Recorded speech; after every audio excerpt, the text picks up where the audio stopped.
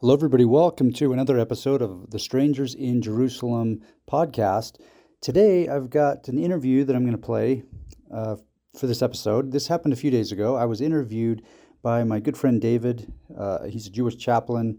I met him in grad school, and he is the host of the Mystic and Skeptic podcast. And the audio for that podcast is then played on Radio Free Nashville every week. And this particular interview aired on May 18th, 2022, so just a few days ago. So I'm just going to play that here on this podcast. This for an hour, solid hour, we talked about the Pharisees, the Jesus movement, and some of the related issues.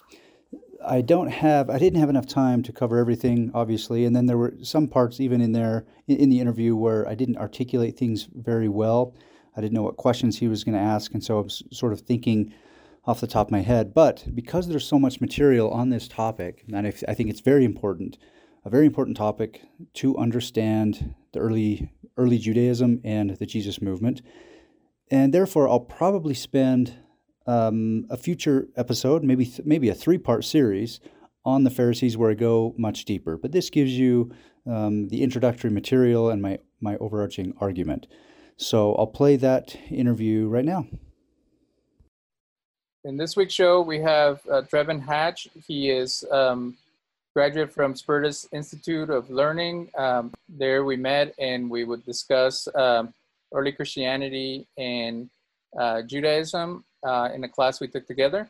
And he wrote a fascinating chapter in a book, which is also a paper called The Relationship Between the Pharisees and Jesus. We've done a series on Paul and one on the Jesus the Israelite. So we want to talk about his research on the movement that was around the time of Jesus of the Pharisees, which is often maligned in certain circles. And even in the Talmud, it gives you some references to them, and as well as in Josephus. We want to know specifically, were they like a political party? Were they the most devout Jews of that time? And what was the main issue that these debates would happen between Jesus and them? Now, a lot of the debates were rabbinic debates in the sense of interpretation and how to apply the Torah. So it's interesting to see historically how that took place versus just assuming that they were the bad guys. Can you tell us a little bit about your research and what made you be interested in the Jewish group of the Pharisees as a group that hasn't been fully explored and that people make assumptions about? Yeah, thanks. My fascination with Pharisees started when I left my undergraduate degree, and I wanted to go be a biblical scholar. But throughout my undergraduate degree, I got kind of spooked of the field of biblical studies. So I thought maybe I'll do something more practical, like Jewish studies. It's actually not that much more practical, but I thought it was. And so I found myself in a master's degree in Jewish studies at Baltimore Hebrew. And so now I'm not Jewish. And so I'm stepping into the Jewish Studies Academy, and I'm being taught how to read ancient texts by Jews. Okay. And so I'm reading through this. I'm taking courses in rabbinic literature, and I'm noticing kind of a difference in the traditional Christian view of Jesus's relationship with his peers. And then what I'm getting in Josephus and a little bit in rabbinic literature. And so I start to notice these differences. And so I decided to write my master's thesis on the Pharisees. And then when I got to my doctoral program at Spertus, I continued that.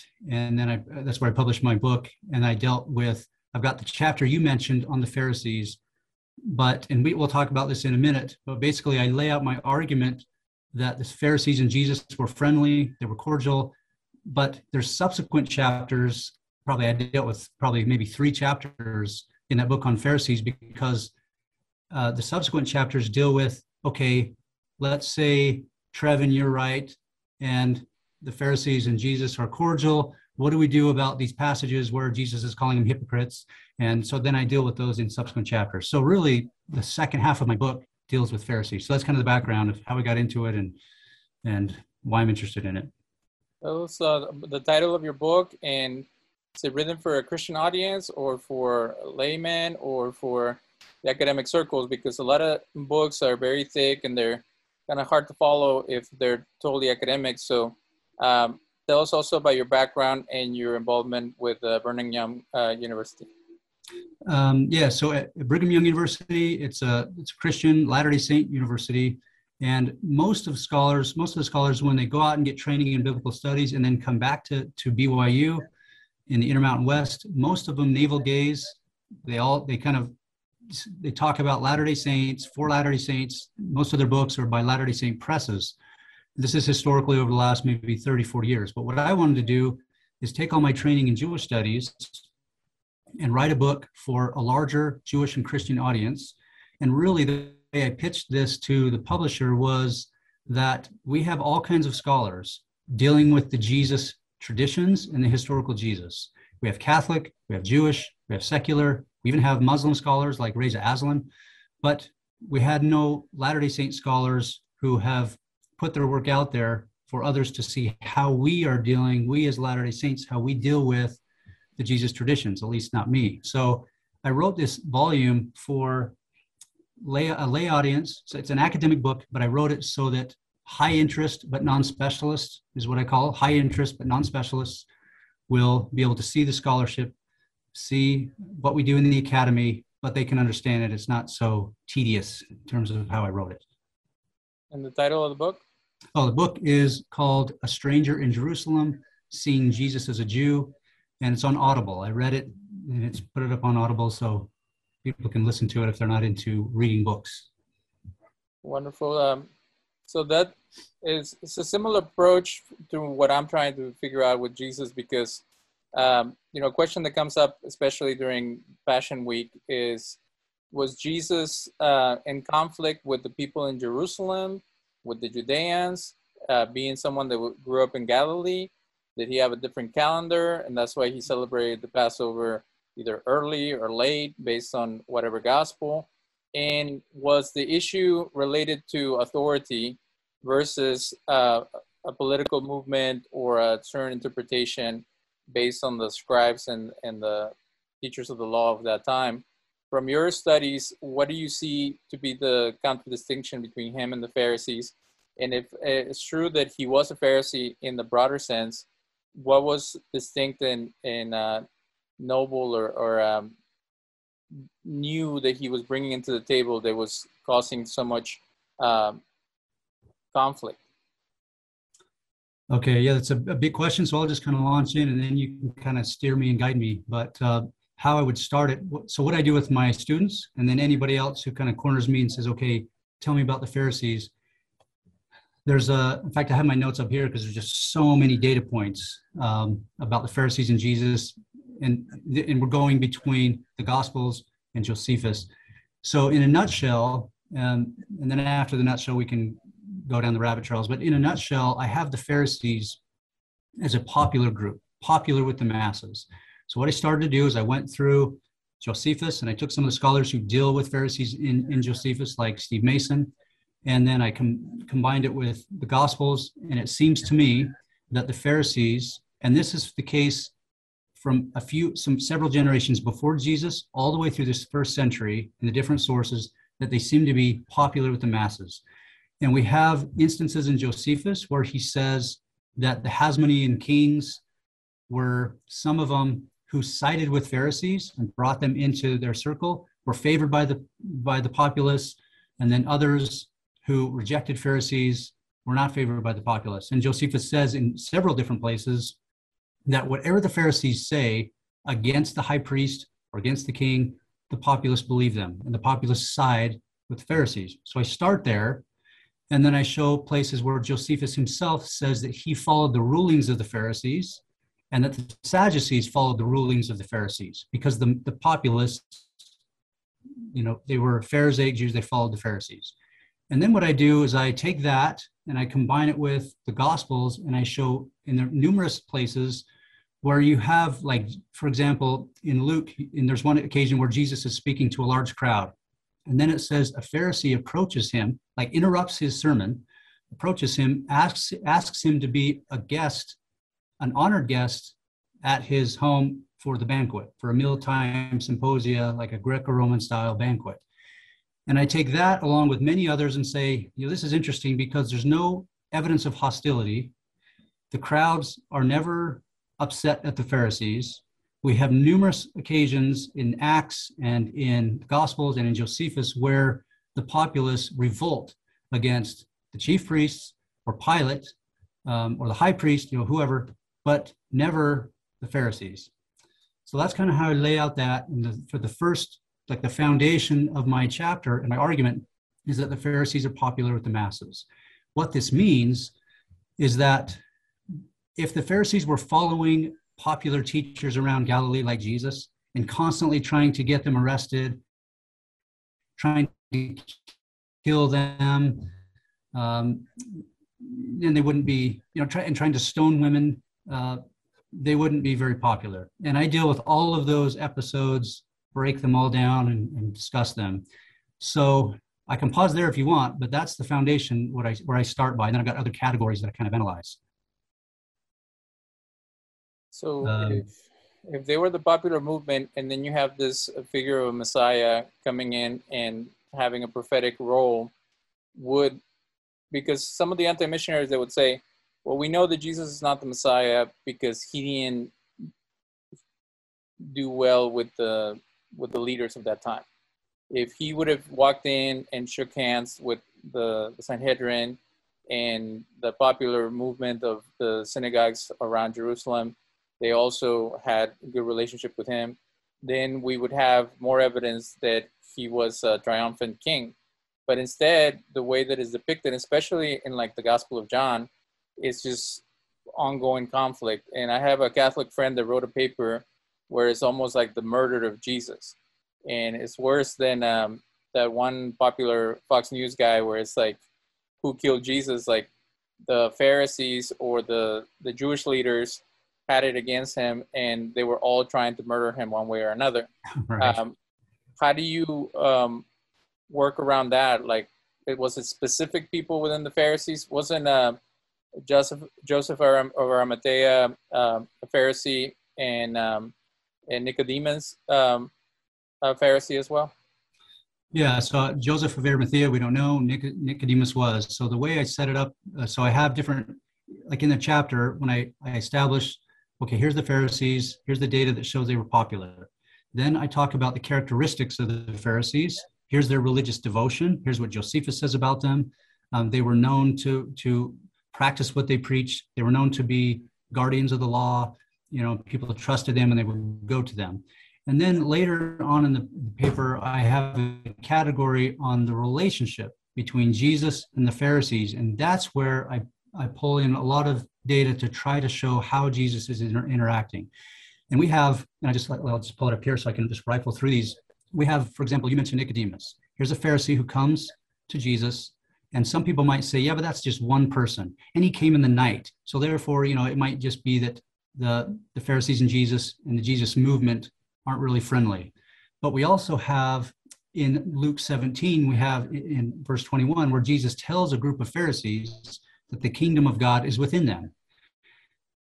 Each individual data point has been challenged by Christian scholars, but when I'm taking all of them, it's fairly compelling. So in another case, when they're entering Jerusalem, when Jesus is entering Jerusalem in his last week, it says that when his disciples, when his followers were yelling out, oh, here's the Messiah, hail Jesus, here's the Messiah, who was it that told everybody to be quiet?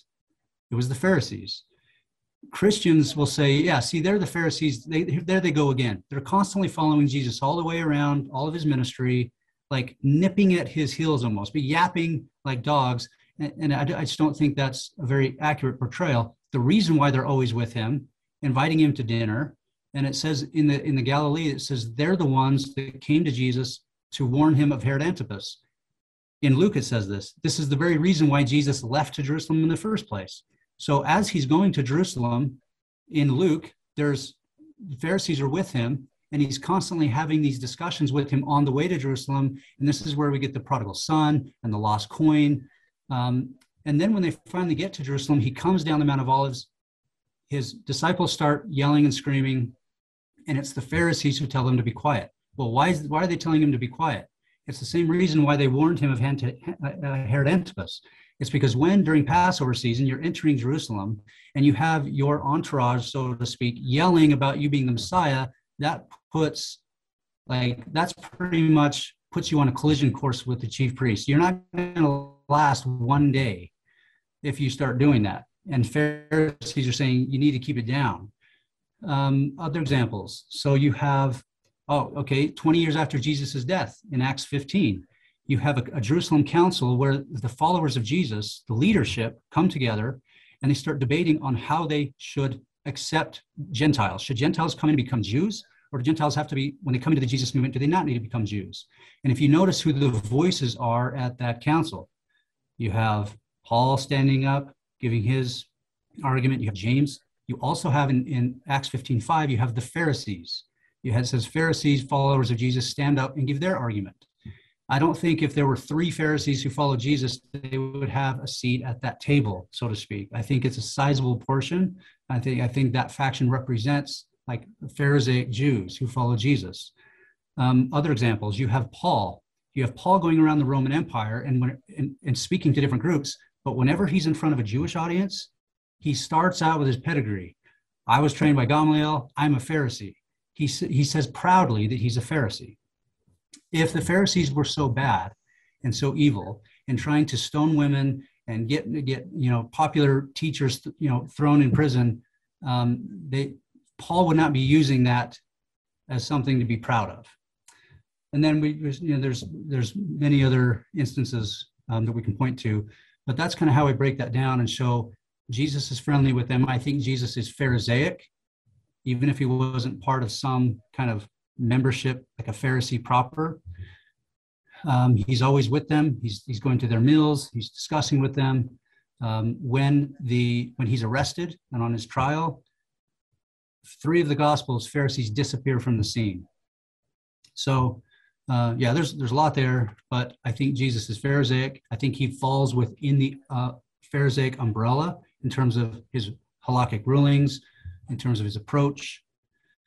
And I think most of the passages that say, like, for example, when he heals someone's arm and the Pharisees go out of the synagogue and attempt to destroy him or kill him, I deal with those. I've got explanations for those.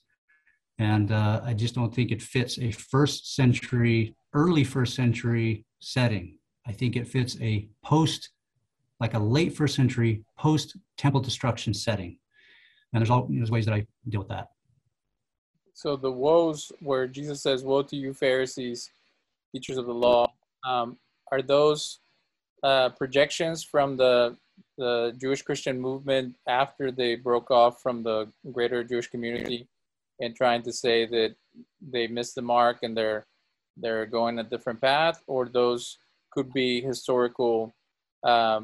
Because this is the one thing that people forget, is that when a prophet would enter a town, the reason that a prophet had authority and people listened to them is because he had a relationship with people. If you're just a random guy that walks into a city, like Jonah, either you have God to back you up, which is going to convict the hearts of the people, or you have a relationship where people know you and respect you. And even if you tell them to their face that they're doing wrong and that they're not following God faithfully, that's what's going to stir their hearts to repentance. So for Jesus to be that critical of the Pharisees, is it like in other passages in the Bible where it's, God chastises his children first and then he comes after the strangers? Is it a familiarity that gives him the right to accuse them and attack them in that way? Or is it trying to differentiate himself from those Pharisees which are making a mockery of the name of God and not following him faithfully? Yeah, so it's a really good question, and it gets kind of complicated, but basically what I try to argue, and I broke this down, in the book I say, okay, there's like 39 or so episodes that deal with Pharisees. How many of these are characteristic? How many of these are hostile? How many of these are neutral, like appear to be? And how many of you are favorable? So I break them all down. I deal with them all individually.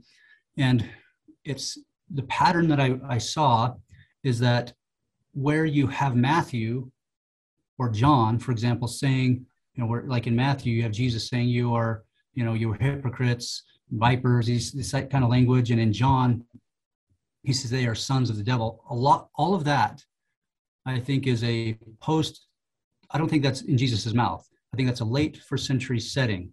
What I think happened, I explain this, and it takes an entire chapter to lay this out, but when they decided, when the Jesus followers decided that Gentiles don't have to become Jews, like when they all kind of sided with a pro-Gentile, Gentile inclusive, what do you call it? Like this is going to be our platform. We're going to be outward. We're going to pull Gentiles in. They don't have to become Jews. When that happened, I think the Pharisees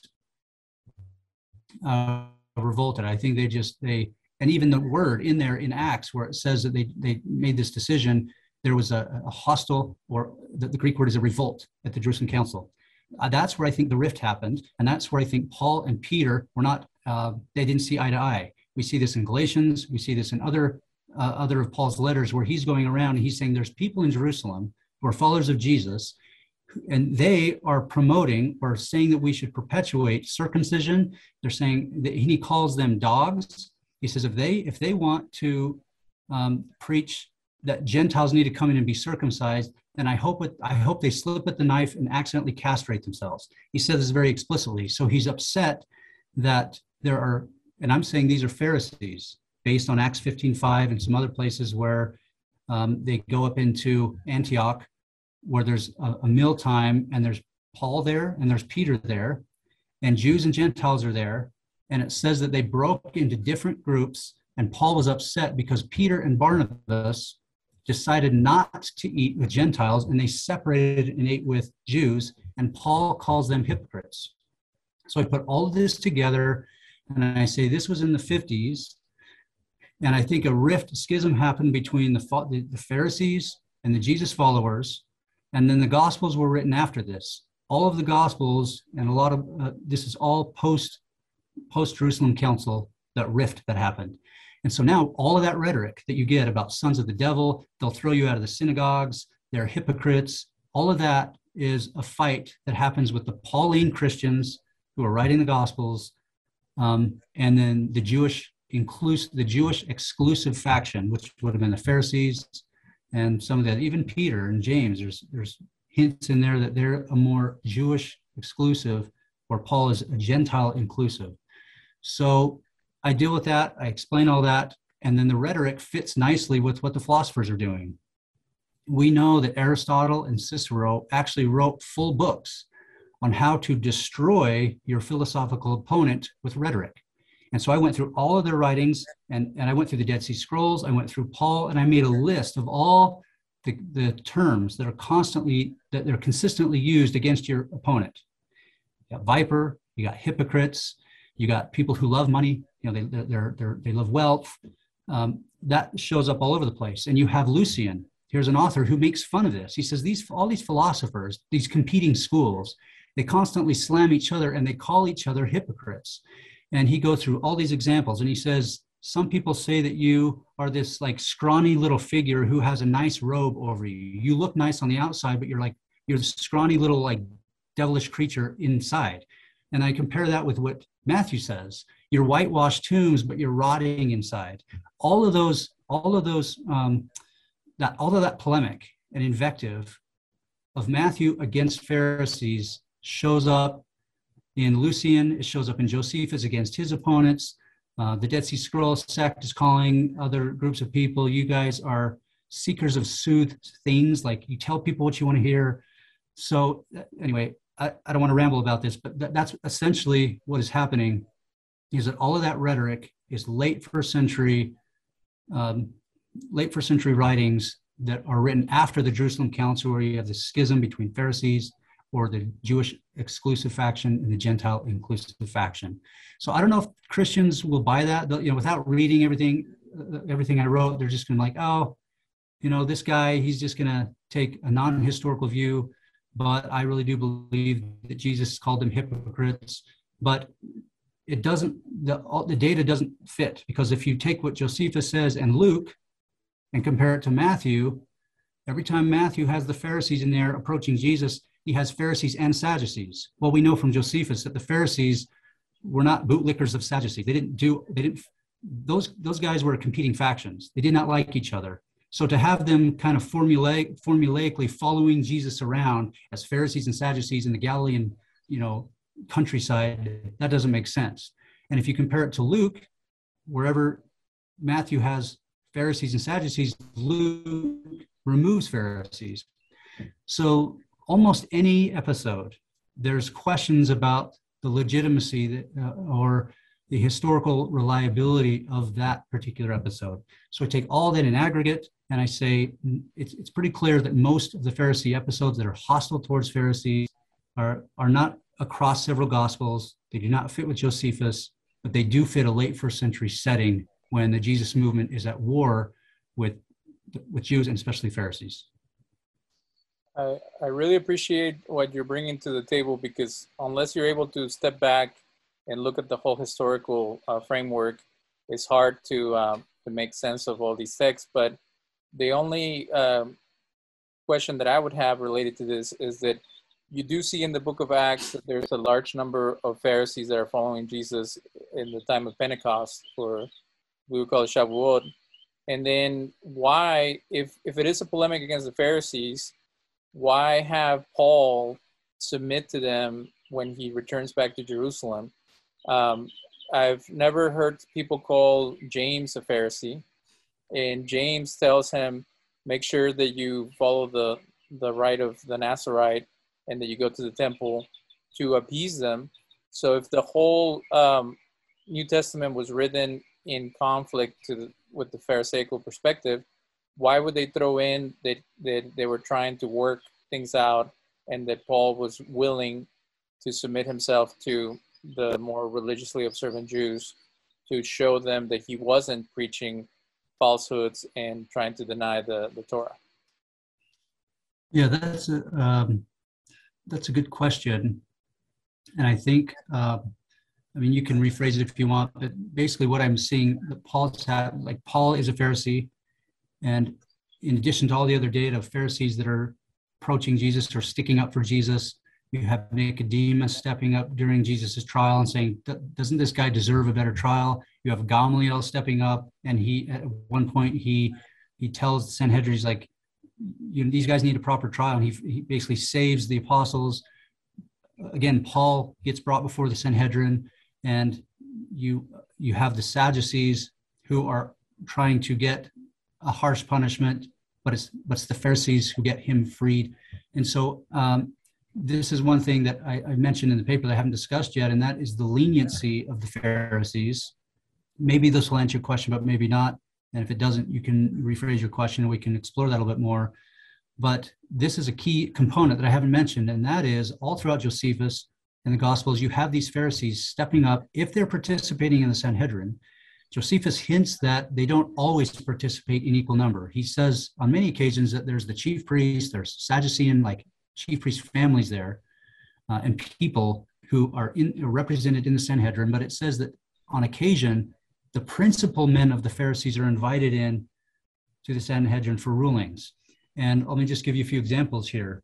He says that the Pharisees are mutually, this is quote, in English obviously, quote, are mutually affectionate and cultivate concord in relation to the community. So they're very cordial.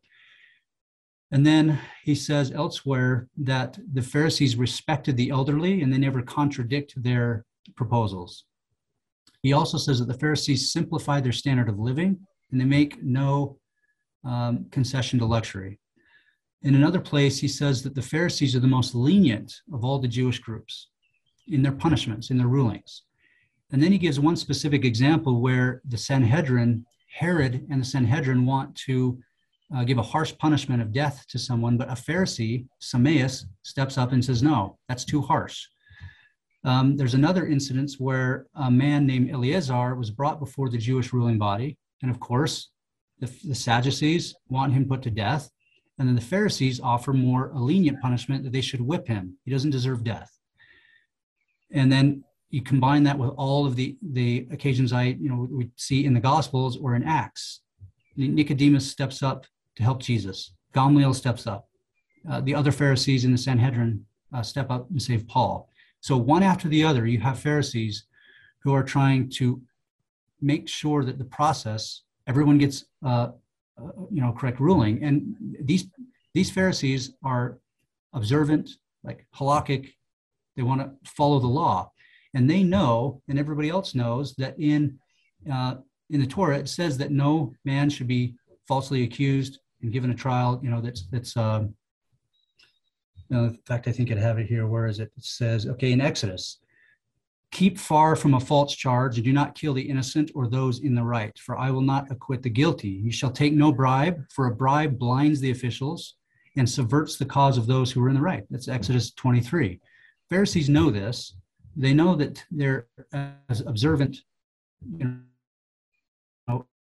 people who are following the law, that they take that very, if Pharisees were at the trial of Jesus, he wouldn't have been convicted, he wouldn't have been tried, he wouldn't have been turned over to Herod. So you take all that, but you asked about Paul, and I'm not sure what to do with him, because here he's a Pharisee, he's a proud Pharisee, but then, maybe, so based on all that, maybe you can ask your question again, and maybe we can think through and talk through that issue.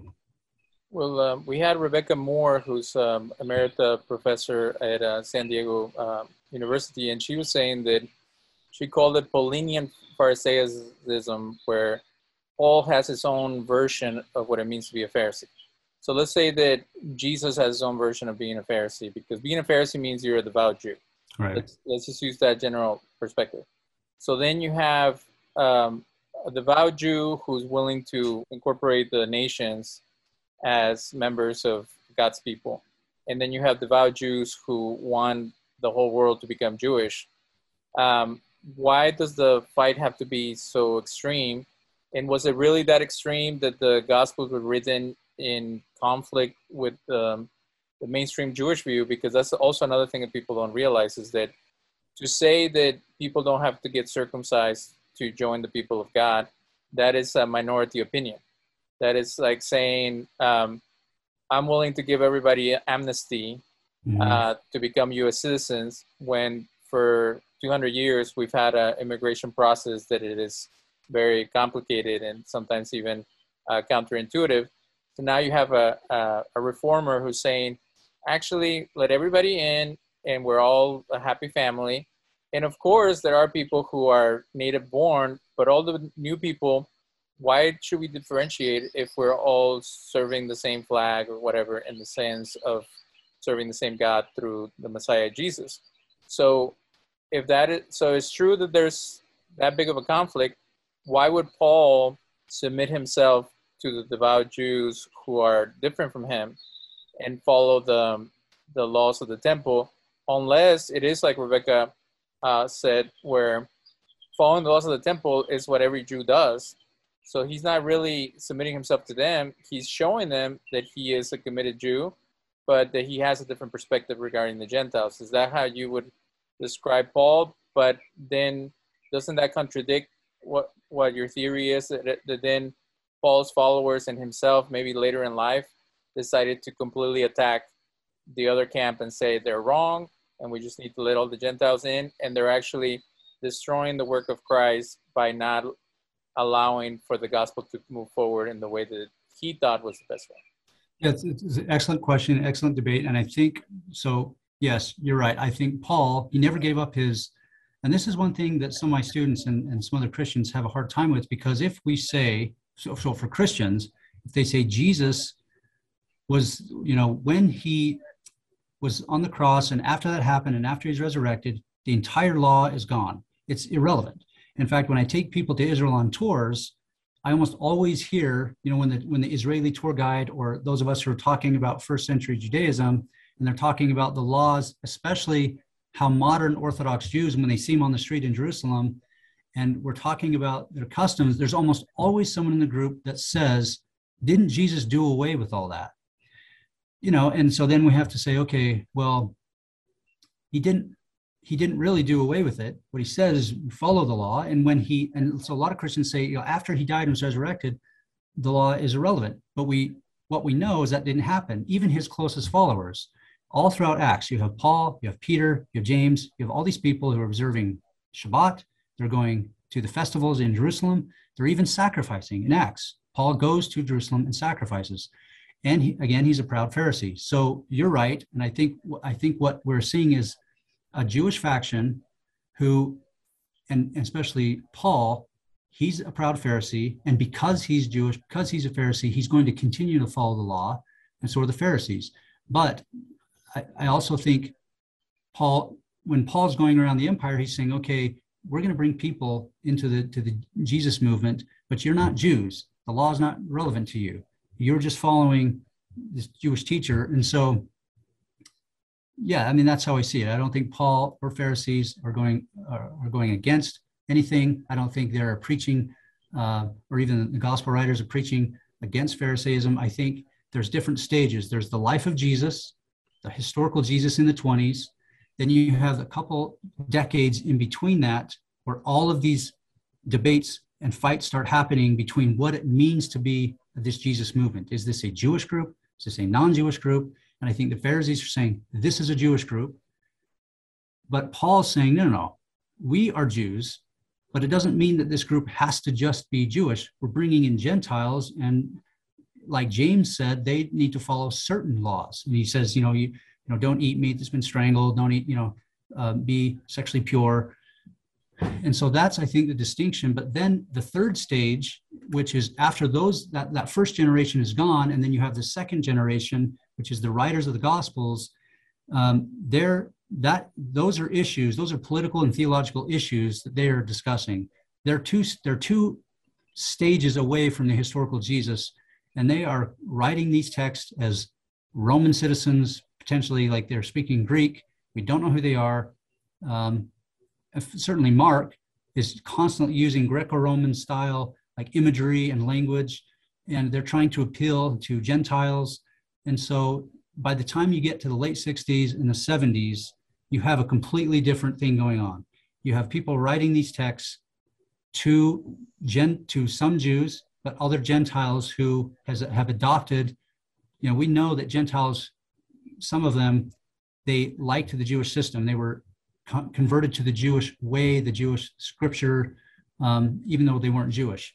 And so this is why you have many Jewish writers, and you have other people, you have a certain Gentile audiences and authors who are using King David and using Moses, using this imagery because they're being converted to the system.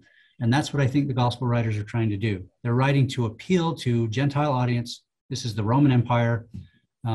So it's very politically and theologically motivated.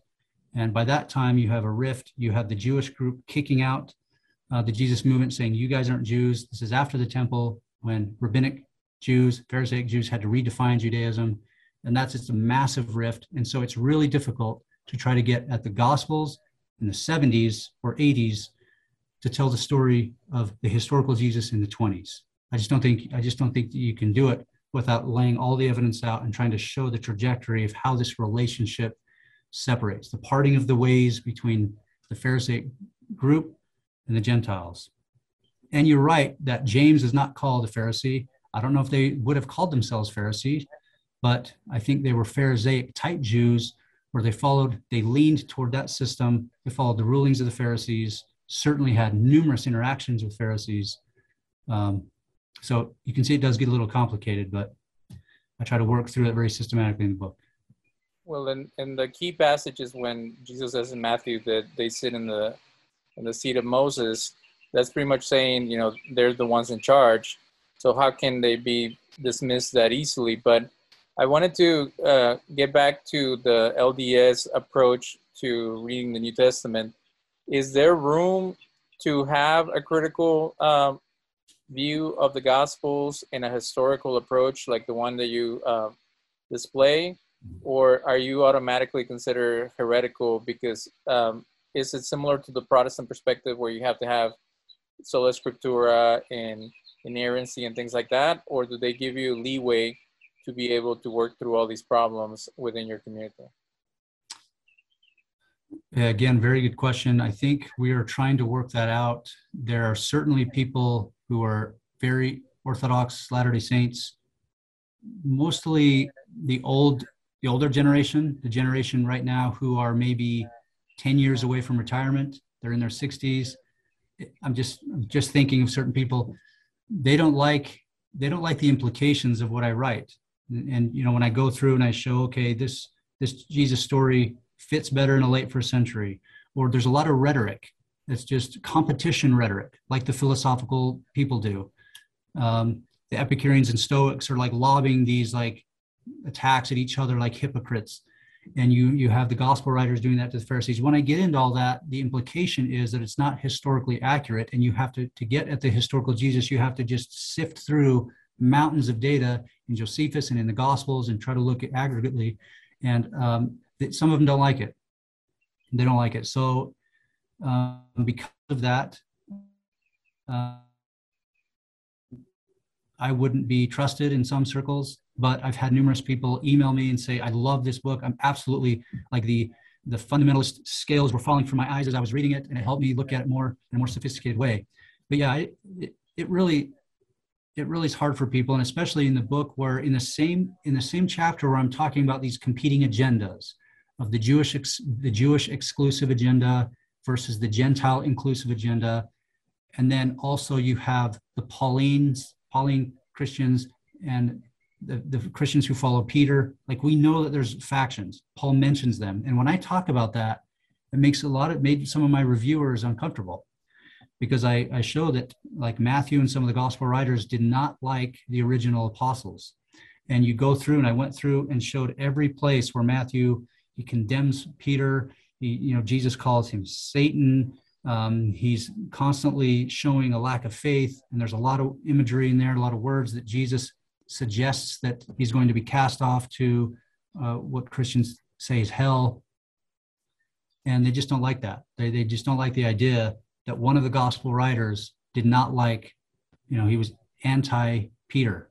And so I just line it up and say, okay, here's was Matthew and here's Luke. In every place where Matthew tries to lob an attack at Peter, like somebody brings children to Jesus, and the Peter and the apostles say, why bring these kids here? Get them out of here. Don't bother us. And then Jesus says, anyone who puts a barrier between me and little children should be cast into the sea. Put a millstone around your neck and be cast into the sea. What's interesting is the very next chapter, you have another child brought to Jesus. And again, you have Peter and the apostles do the exact same thing. They condemn, they tell them to get the kids out of here. And so you have Matthew doing this all the time, just slamming the original apostles. In the meantime, you have Luke softening in every instance, he softens it. He either removes the polemic against Peter, or he changes it, or Peter's not there. He's constantly softening it. And I'm trying to show my audience that there's different levels of understanding here. Luke is trying to save Peter's image. Matthew doesn't like Peter, and it's absolutely clear.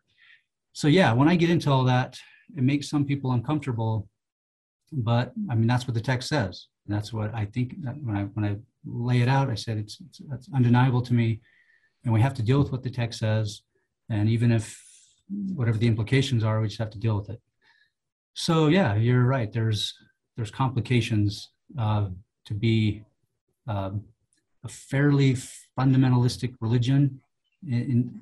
We're more and more like evangelical Christians. At least it seems that the religion is being pulled that way. And the more it's pulled that way, and we want to appeal to Protestants because we're a missionary church, then the harder it is for people like me, who was trained by Jews to read scripture and to look at it historically. There's always going to be some challenges there. So what about this idea that the parting of the ways was way later? Because one of my mentors and scholars that we've had, he talks about how all the way to the 800s, there were still Jewish groups who followed Jesus either as a prophet or some type of Messiah, but not from a divine Son of God perspective. As I have a lot of questions about, was that the original perspective, or was it developed with time? in the book of Hebrews seems to be very different than the other gospel accounts, and even Paul. So this idea that the rift happened early because of the Pharisaical conflict, then where does it put the idea that there was Christians that would go to synagogues, that there was Christians that would ask rabbis to bless their fields, all throughout the early centuries of the Common Era, and that there was competing Christian groups that were more Jewish Christian than Paulinian, or what we consider mainline early church, Byzantine or Orthodox.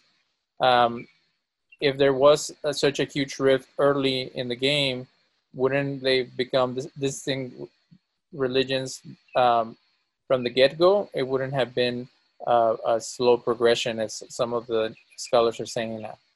Yeah, that's very astute. And I think my answer is, early on in the mid-first century, you have a start of this separation between within the Jesus movement, between the Pharisaic followers of Jesus and the Gentile inclusive, like Pauline people.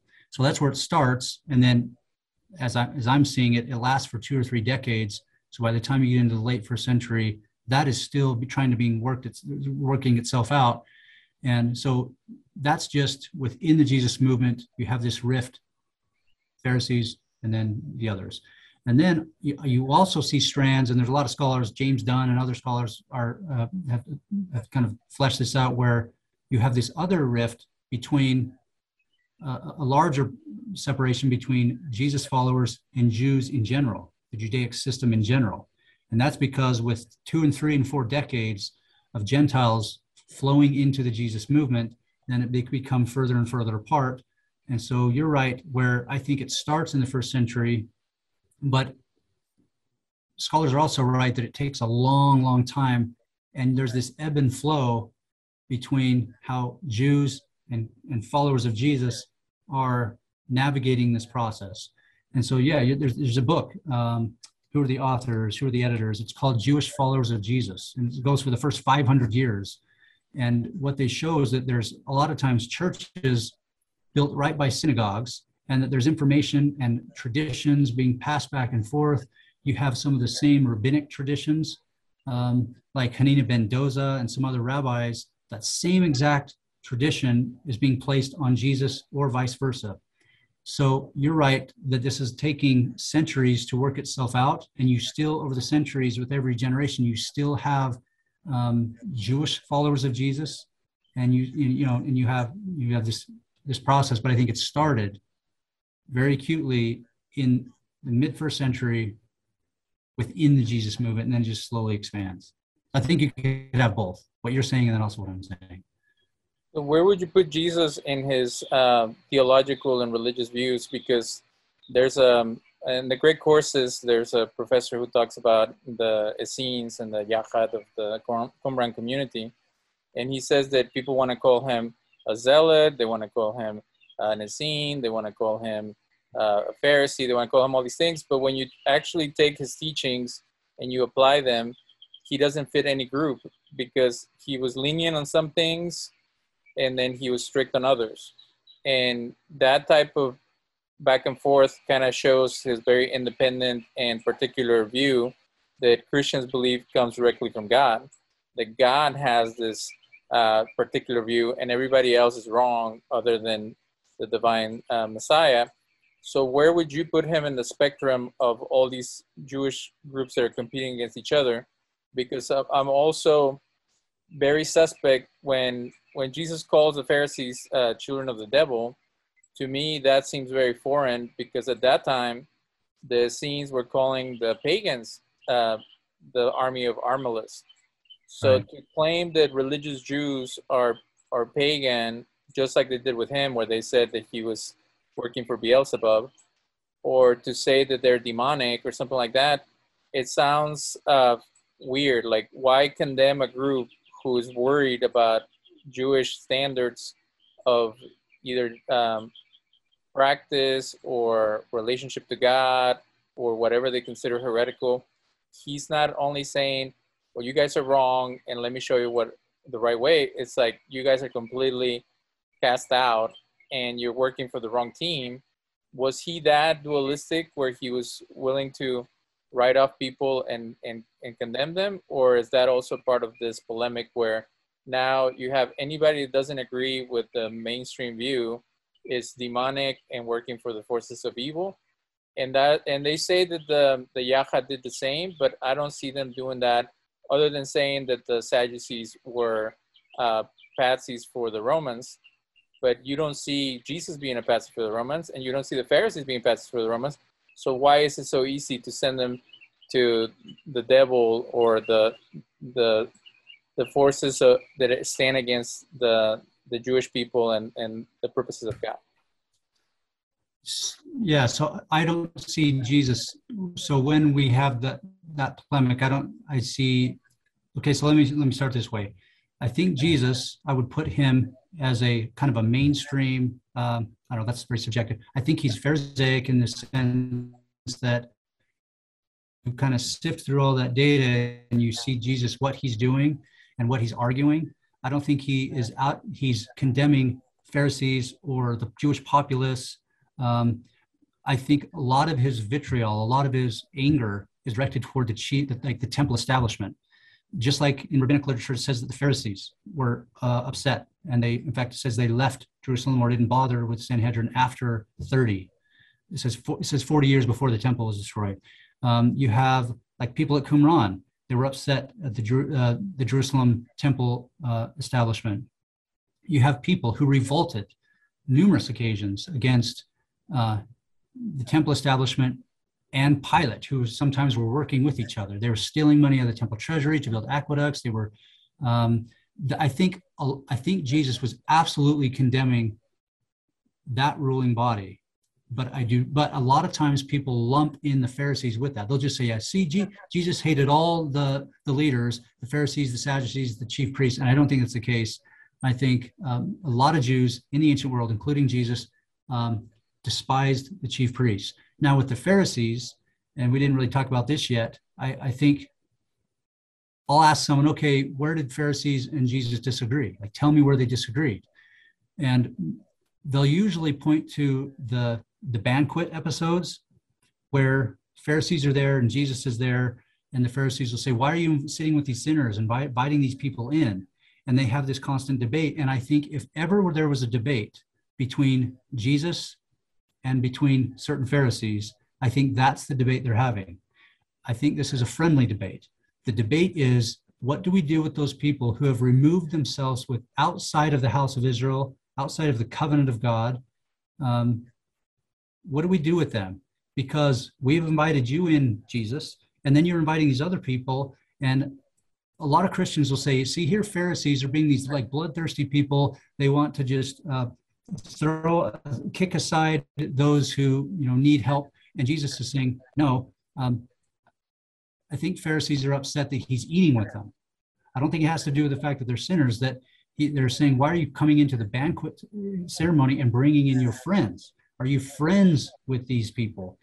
And it shows that this banquet ceremony is the customary of friends. So you have Pharisees there, Jesus there. They're constantly together on like 5 different occasions, it says in Luke, and they're having this debate.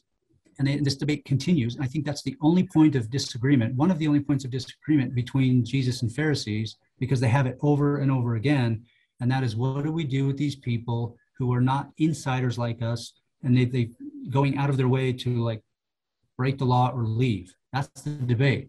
And so you even have Pharisees asking Jesus, like they come to Jesus and say, what about those people over there who you keep inviting into our social circles and risking that we're impure? They're bringing in their pagan impurities and a lot of their sin.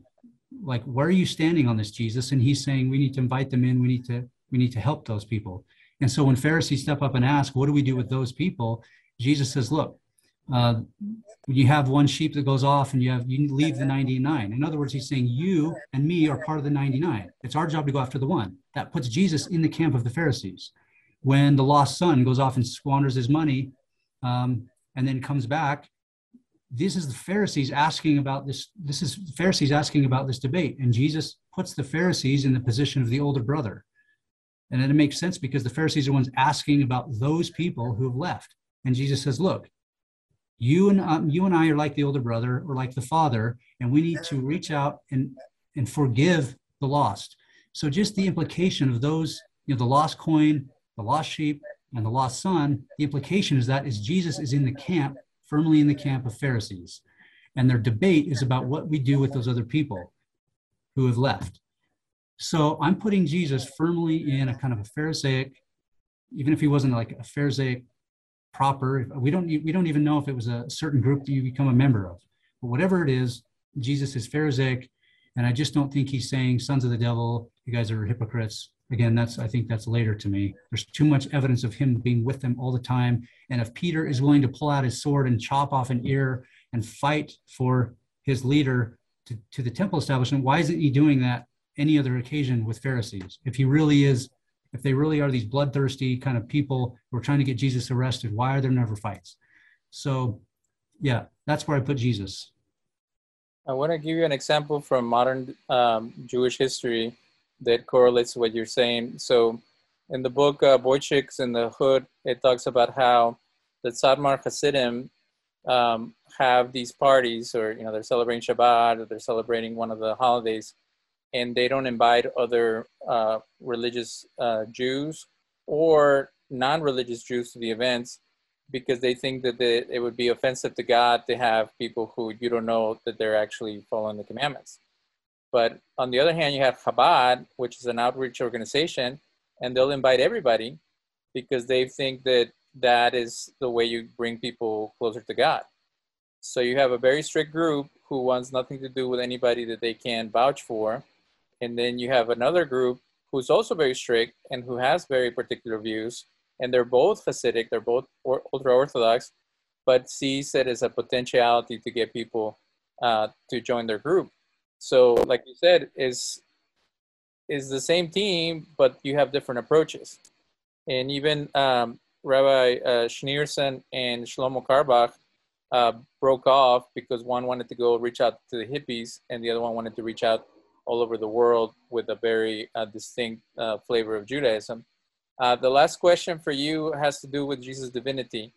The Jewish Gospels and a lot of stuff from Michael Heiser and other groups, they say that early in the Jesus movement, there was a realization that Jesus was a divine Messiah, or that he shared that he was a divine Messiah.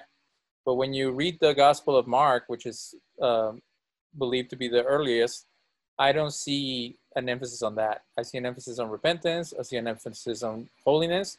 And even when he gets into the conflict with the high priest, it has more to do with authority, where it says, you see the Son of Man coming in clouds in heaven. It's like that he, or the Son of Man idea, is like an avenging figure, similar to what the scenes talk about with they have like 5 different messiahs, Melchizedek and all these other people, is this idea of having a representative of God who's going to judge the living and the dead. And that's what they consider to be offensive, that he's standing in opposition to their leadership.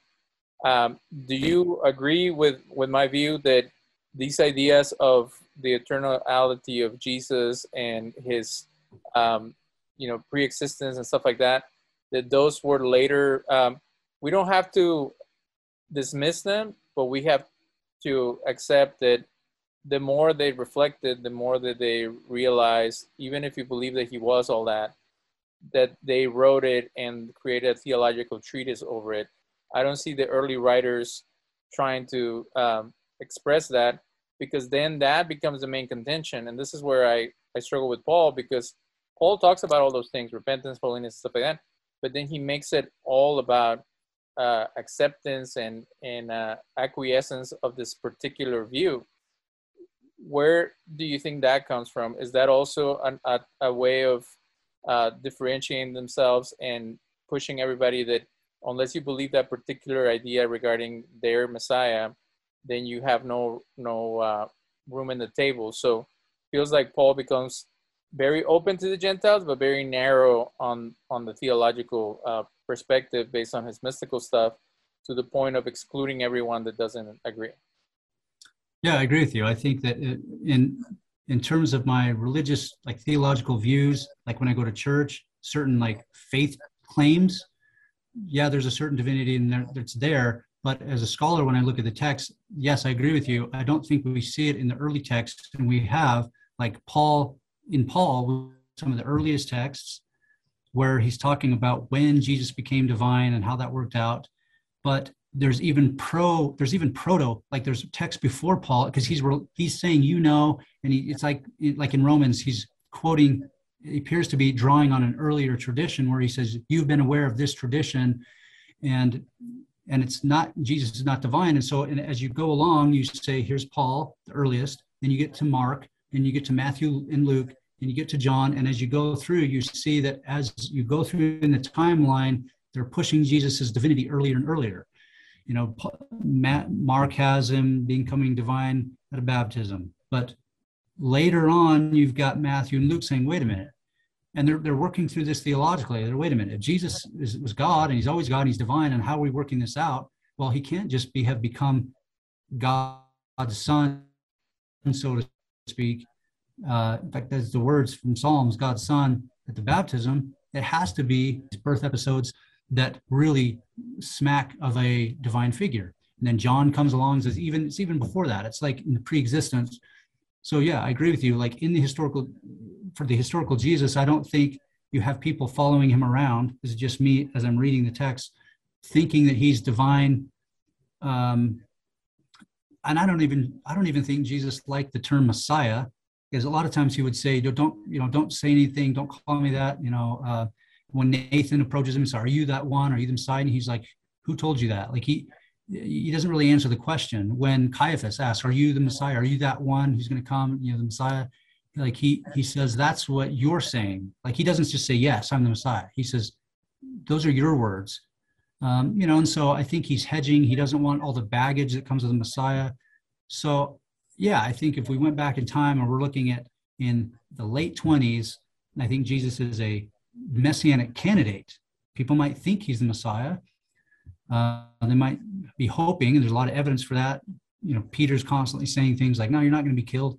But yeah, I agree with you that in the 20s, this guy Jesus walking around the Galilean countryside, he's similar, I think, to people like Hanina ben Doza and some of these other rabbis who are known as healers and holy men, and they have a message of God, and people see them as being able to do certain miracles, or they're hearing about these miracles, and so they want to go check it out. And I think after he died, then people had to wrestle with, okay, is the Messiah? Is he divine? What's going on? And I think that's late first century and into the second century discussions and compromise, and yeah, I think that's what's happening. I think and this is why in the book, because he wears so many different hats, and you said, I don't know where he fits nicely. This is why I use the shaman complex, the shamanic model complex, where anthropologists have looked at different groups and a shaman and shown that this person is sort of this eclectic.